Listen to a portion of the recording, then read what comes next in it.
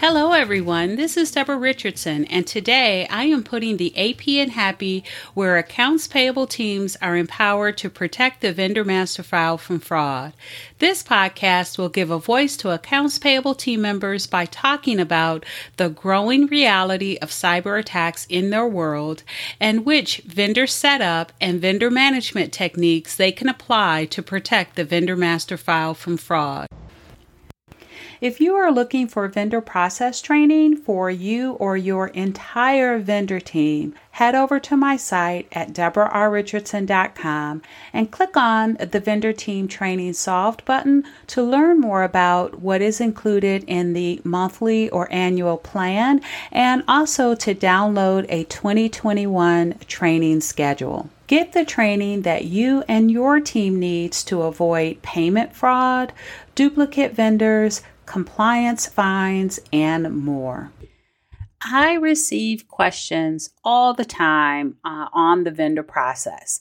Maybe on the next episode, I will share the top 3 that I received, but today I wanted to share 3 not so frequently asked questions that may resonate with you, especially given the changes so many vendor teams put into place as a result of the changes of the past 18 months. Keep listening.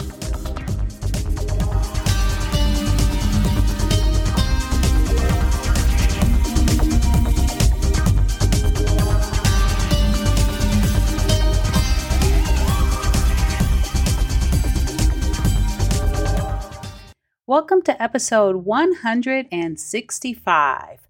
3 not so frequently asked questions when onboarding new vendors.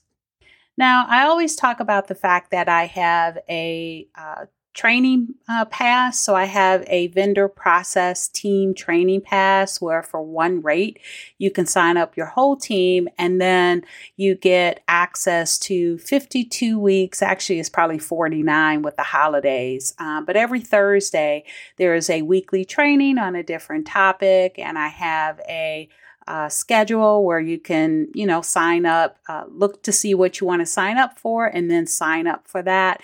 I also have some separate trainings that are on Wednesdays that other people pay for, that the folks in the with the training pass, those members get that for free. But I also offer on Fridays weekly Q&A sessions, and those Q&A sessions are 2 hours long, and it's really a drop-in type of thing, because who wants to spend 2 hours on a Friday asking questions? But I will tell you, I spend 2 hours every Friday of my time just being on that call, and people drop in, ask their questions, get their responses, and then leave. And then some folks will drop in and they will stay on the call to see what pain points and responses are out there with other vendor teams. So most drop in and drop off. I, however, am on the entire 2-hour period. So I do get a lot of questions, and a lot of them are the same questions. So I get questions that way. And then I am also with the organization called IOFM, the Institute of Finance and Management. I am the expert for all vendor management or vendor maintenance category questions. So I get a lot of questions from there as well. But I have 3 questions that I think at least 2 of them are a result of the fact that there are some people that are processing in a hybrid situation, processing vendor requests in a hybrid situation, and there are some people who experience fraud or want to just try to avoid fraud and have made some changes and asked about, the feasibility of the changes that they're thinking about putting into place. And so we're going to start with actually that one. And this is a question of a vendor team that put a change into place to kind of split up who's doing what task to try to combat external fraud. So let's get into the first one. The first not so frequently asked question is, when you're onboarding a new supplier, does one person do the entire task, Or do you split the job and have one person do the initial setup and a separate person or department take care of the banking information? And this is why I say it's it appears to be a change because they are trying to offset the fraud trend with changing existing banking. And so here's my answer to that. When onboarding a vendor using a manual process, right, because they're not using a vendor self-registration portal, one team member within a department can handle all related tasks. And here's a high level of what I see that being based on my best practices and recommendations to avoid fraud, compliance fines, or compliance penalties, and just overall bad vendor data. So step one would be to authenticate the requester, the vendor or the employee who submitted the request on behalf of the vendor. And then once you authenticate them, you need to review the supporting documentation that was submitted, and next, perform the applicable vendor validation. So that's the IRS 10 match, the OFAC watch list, check other, country registration numbers for vendors. So it's not all about the IRS 10 match, right? If you have a vendor, a foreign vendor, that vendor may have a VAT number, they may have a GST number, they may have a business number if they're Canadian. And so you need to check validate those numbers as well, as long as there's a resource. And if you want to know about resources, I will put a link in the show notes that has it's a link to my vendor validation resource reference list with resource links. So it's like 25 different validations, and you can check to make sure you're doing all the validations possible for your vendor. But anyway, so that's step 3. And then the next step is performing confirmation for changes to existing vendor data. And so I put that in there just because they did mention the banking. And so that can be done for banking, also for remit addresses as well, because I know a lot of you are still out there with checks. And then also for emails, because emails are required for confirmations, and you just don't want to change one because the fraudster sent it to you, right? So you want to do confirmations for that. And that is, of course, unless you use another method for authentication, but that is another podcast, which I probably have done one on there on that topic of authenticating the data. So you don't have to perform that confirmation phone call, right? Because it's so hard to get the vendors on the phone. But in any event, the next step then would be data entry into the accounting system or ERP once you have validated all that information is correct. And then the last step would be sending the welcome letter to the new vendor, or sending a notification if you made a change to an existing vendor, letting them know that you made a change to their account. And so that's really it at a high level. You may be doing some of those, you may not be doing all of them, but it's a great high level to kind of base this answer or my response on.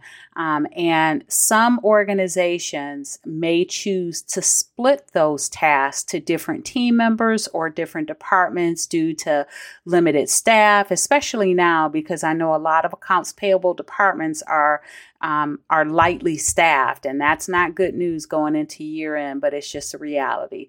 But one aspect to keep in mind when determining if or how these tasks will be split is least privilege access. And least privilege access reduces fraud because it requires that access to vendor sensitive information, banking, social security number, be restricted to only those that need access to that information. So when performing those steps, the more team members that are required in the process, the more team members that have access to vendor sensitive data, either within the vendor master file or just through handling the supporting documentation. For example, if there are multiple team members that all have access to edit the vendor master file, and thus already have access to vendor sensitive information, and the steps are split up between those team members, that should not be an issue. However, if team members outside of those that have access to edit the vendor master file are now brought into the process, then those new team members will now be exposed to the vendor sensitive information and will have access to perpetrate internal fraud, or will now be susceptible to release vendor sensitive data in an external fraud scheme. So now you've got more people that can be social engineered. And a great example of that is I worked with a specific client, and they had initially had that confirmation phone call being done by someone outside of the vendor, outside of the accounts payable vendor team, which means that now that person had access to the bank account information, which is sensitive data. And they actually were sending, because they would save it all in the same drive or folder, and they would give that person that was in a different department, they gave them access to it. And so now they had that new person or person in a different department had access to the W-9, which the W-9 could have a social security number on it. They had access to the banking, of course, because they had to call and confirm. And so now that new employee or employee that's outside of the vendor team had access to that sensitive information, which increases the potential for both internal and external fraud. External fraud because they could be social engineered and reveal that sensitive information, and then internal fraud because they could change that information to an account that they control. And so I don't recommend that be done. I do recommend that if the job be split, it be split between team members that already have access. All right, the second least frequently asked questions is around TenCheck. So I talk about tencheck.com all the time. I wish they had an affiliate program, but I know that there are other resources out there that you can use that do what TenCheck does. So TenCheck, for those of you that are not aware, they are a service, a website that you can get a subscription for, sign up all your people to do IRS 10 matches. It's a lot quicker than waiting on your individual team members to register with the IRS. E-services in order to do 10 matches. Yes, the IRS is free.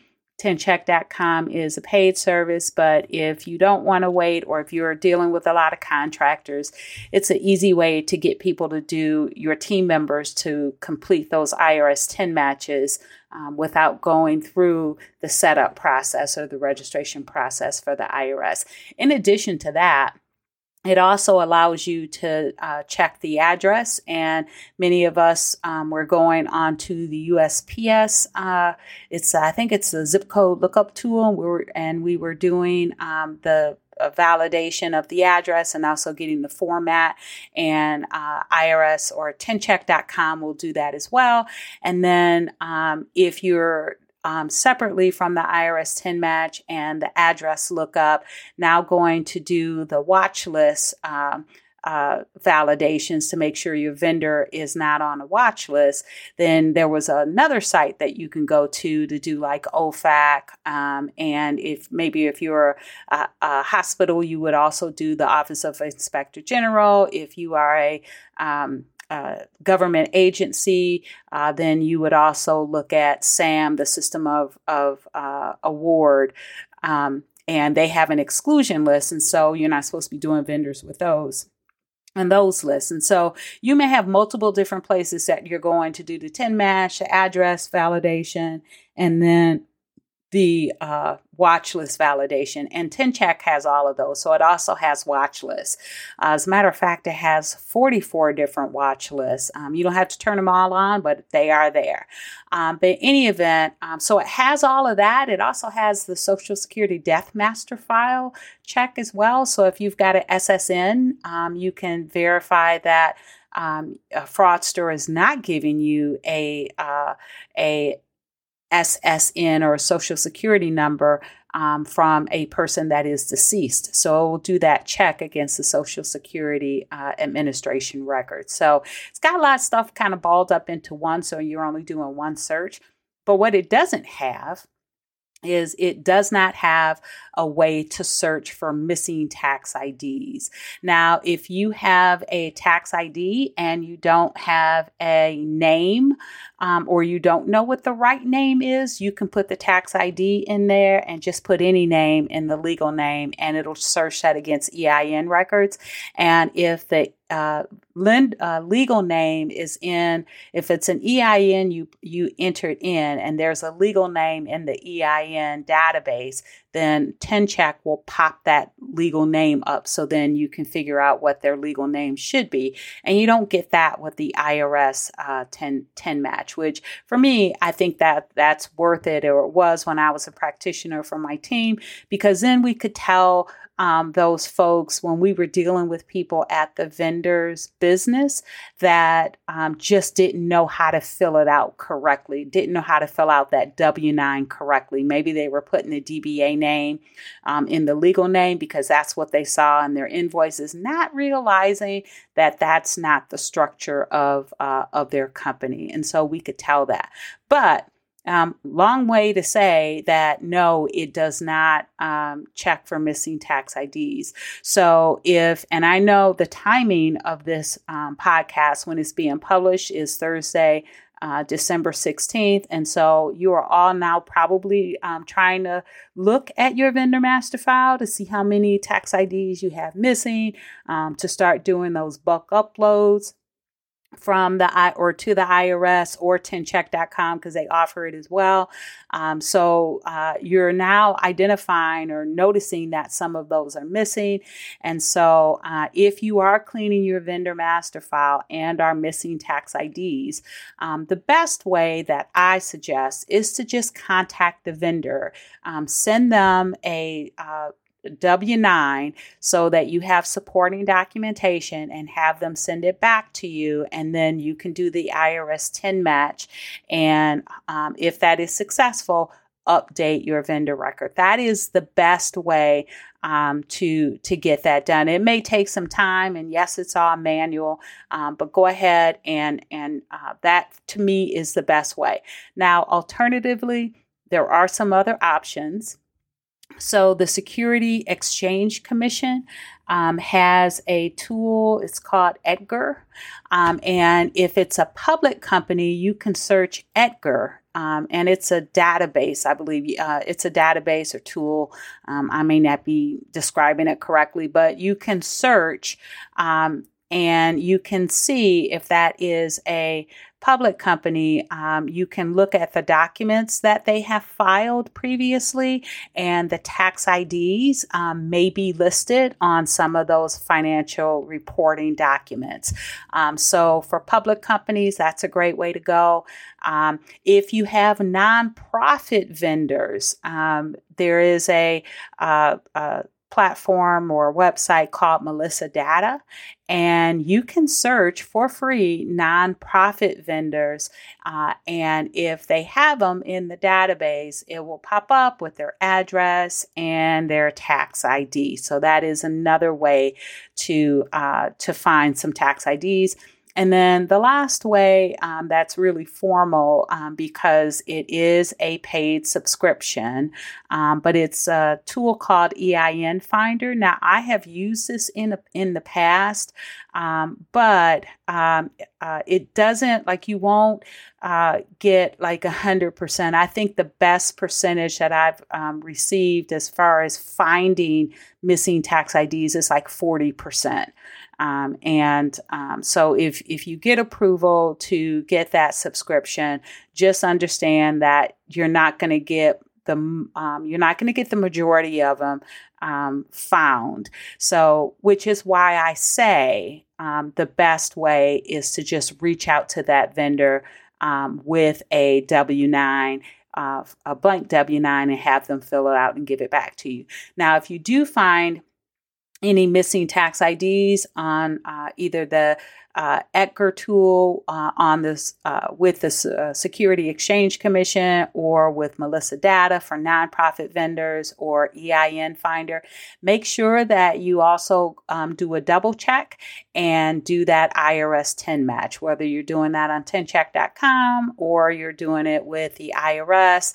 I also know that there's some other platforms that you may be using, especially this time of year, 1099 software. I think 1099 Pro does it where they'll do the 10 match.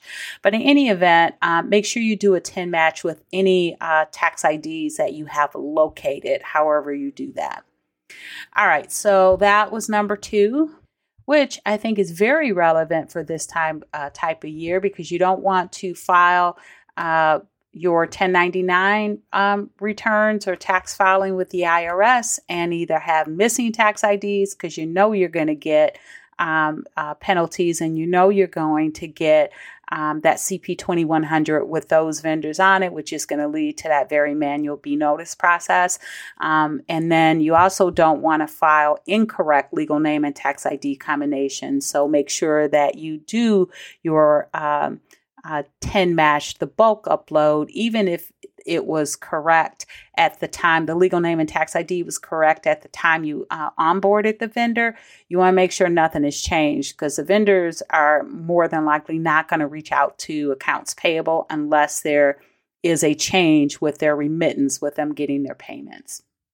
All right. Now, the third less frequently asked question for the vendor process is surrounding the OFAC list. And so this was another one that the other one I think I was talking about when I said it's related to like the recent fraud. So the question is, if we periodically run supplier reports against the OFAC list, and that's the Office of Foreign Assets and Control, and a reminder that U.S. entities and individuals are not to do business with vendors that are on that list.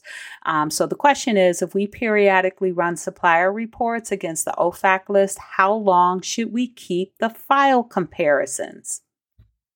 So my answer is to use the same retention schedule for the watch list results file as is or that is required for the invoice or the purchase order or whatever drove that transaction. The standard invoice activity, I believe, is 7 or 10 years, but your company may have a whole separate retention schedule. So make sure that you follow that retention schedule and keep that comparison for as long as you are doing business with the vendors that are included on there. And so if you've got multiple vendors, you need to keep it as long as that, as the longest transaction or as long as vendors that are on that list continue to have transactions. And you also want to or may want to follow up internally to see if there is a separate retention schedule or maybe that is addressed in your risk management policy or procedure for risk compliance. It should also include an internal process for when a vendor legal name actually does appear on the watch list.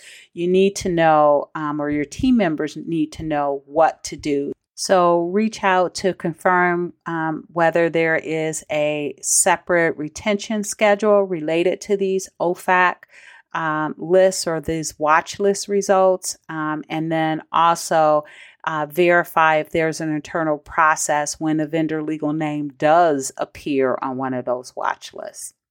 All right, so that was the 3 least frequently asked questions or not so frequently asked questions when onboarding new vendors.